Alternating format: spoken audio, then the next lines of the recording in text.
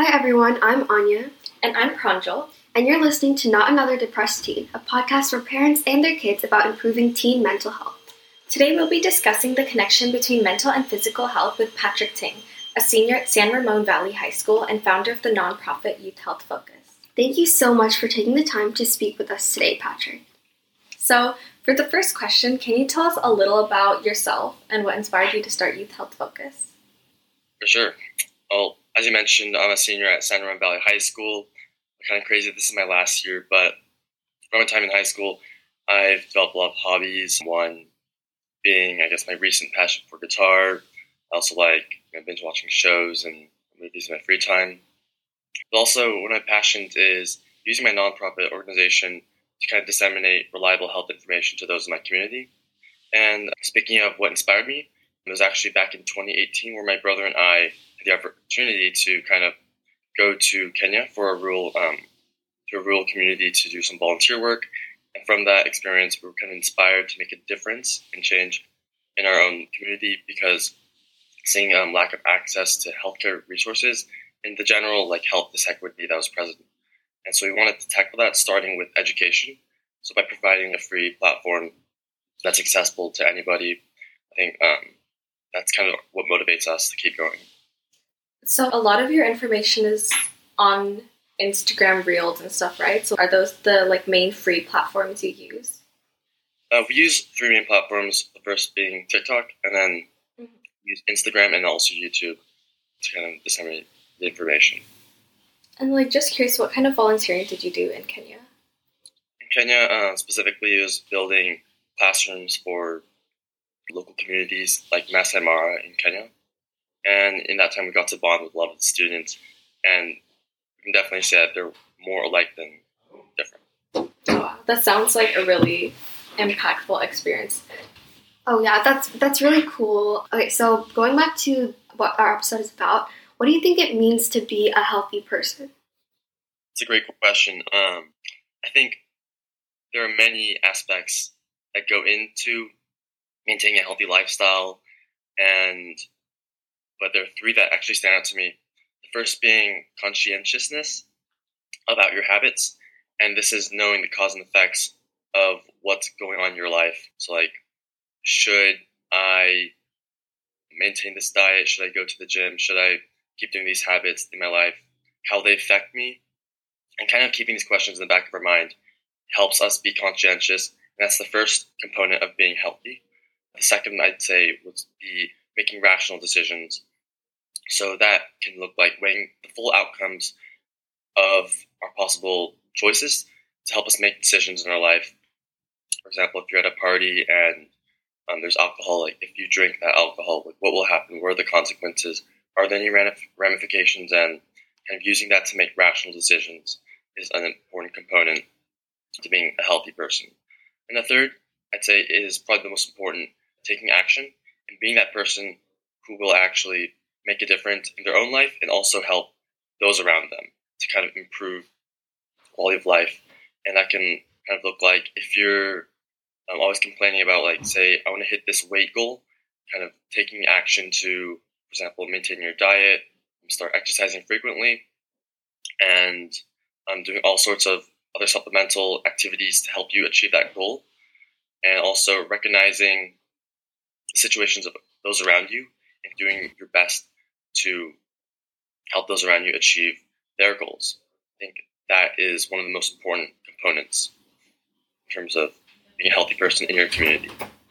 I like how you define being healthy as more of a mindset and an action rather than a physical appearance. But why do you think so many people struggle to take these actions? Why is it so hard for people to go to the gym when they want to or eat a certain way when they want to? Yeah. I guess people are dynamic beings, but in reality, most of the time, a lot of people just like to be static and stay consistent with their habits. And once they kind of do get into some specific habit for a while, it's kind of hard to break that and make a change. So I guess one step I would put out to kind of tackling that is having someone to hold you accountable for your actions and your goals, someone to kind of encourage you, because hard enough as it is to do it alone, it's always helpful to have someone there to kind of give you that support, remind you that this is what you want to achieve and this is how you should achieve it. And if you're not doing what you need to be achieving, then you need to change your kind of mindset and attitude. Yeah, I think like a buddy system is really effective. I remember during quarantine, I wanted to start yoga, but it's very hard to find the motivation. So Right. me and my mom used to do it together. So if one of us was feeling lazy, we could get the other person out of bed. Yeah, it's awesome. And I mean, since it's a habit, yeah, habits are very difficult to break. Because I guess being healthy is really about living the lifestyle that you want and you feel is best for yourself. And, once you start biting your nails, it's like hard to quit, So even like the smallest habits take time to break. So, I mean, bigger habits obviously requires a lot of effort. I think sometimes pure motivation isn't enough, and you need some discipline to get you started on the right track to breaking a habit and building a new one.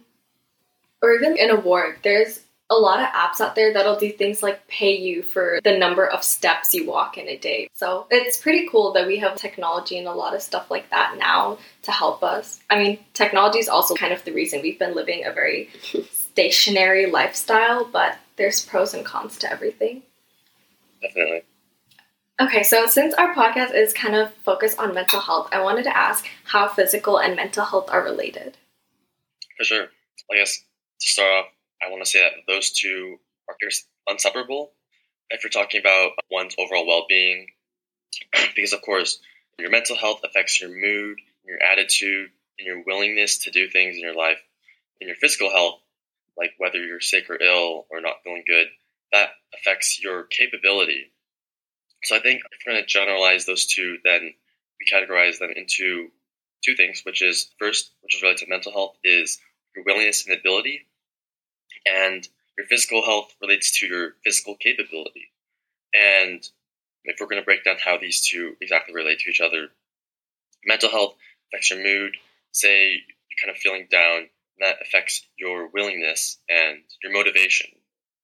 For example, if you're trying to hit this goal in the gym, but you're not feeling it today, then that temporary kind of depression is going to inhibit you from wanting to do that, and it's going to just drain your motivation, and that in turn is going to hold you back in terms of hitting your goal, because in reality that just means that you're not doing anything, you're not taking action to achieve your goal, and vice versa. If you're talking about how physical health relates to your mental health, say you're feeling sick or ill, in that case, you're kind of incapable of doing the physical activities that you usually do.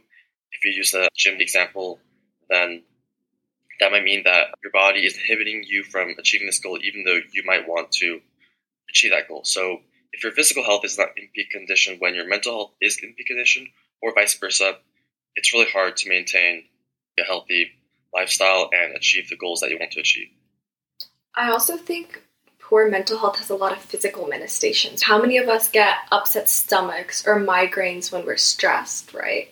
And Right. if you're feeling depressed or having other mental health issues, and on top of that, now your physical health is going down, it kind of starts this vicious cycle where everything gets harder and harder, and it can be very difficult to break that cycle, but definitely not impossible.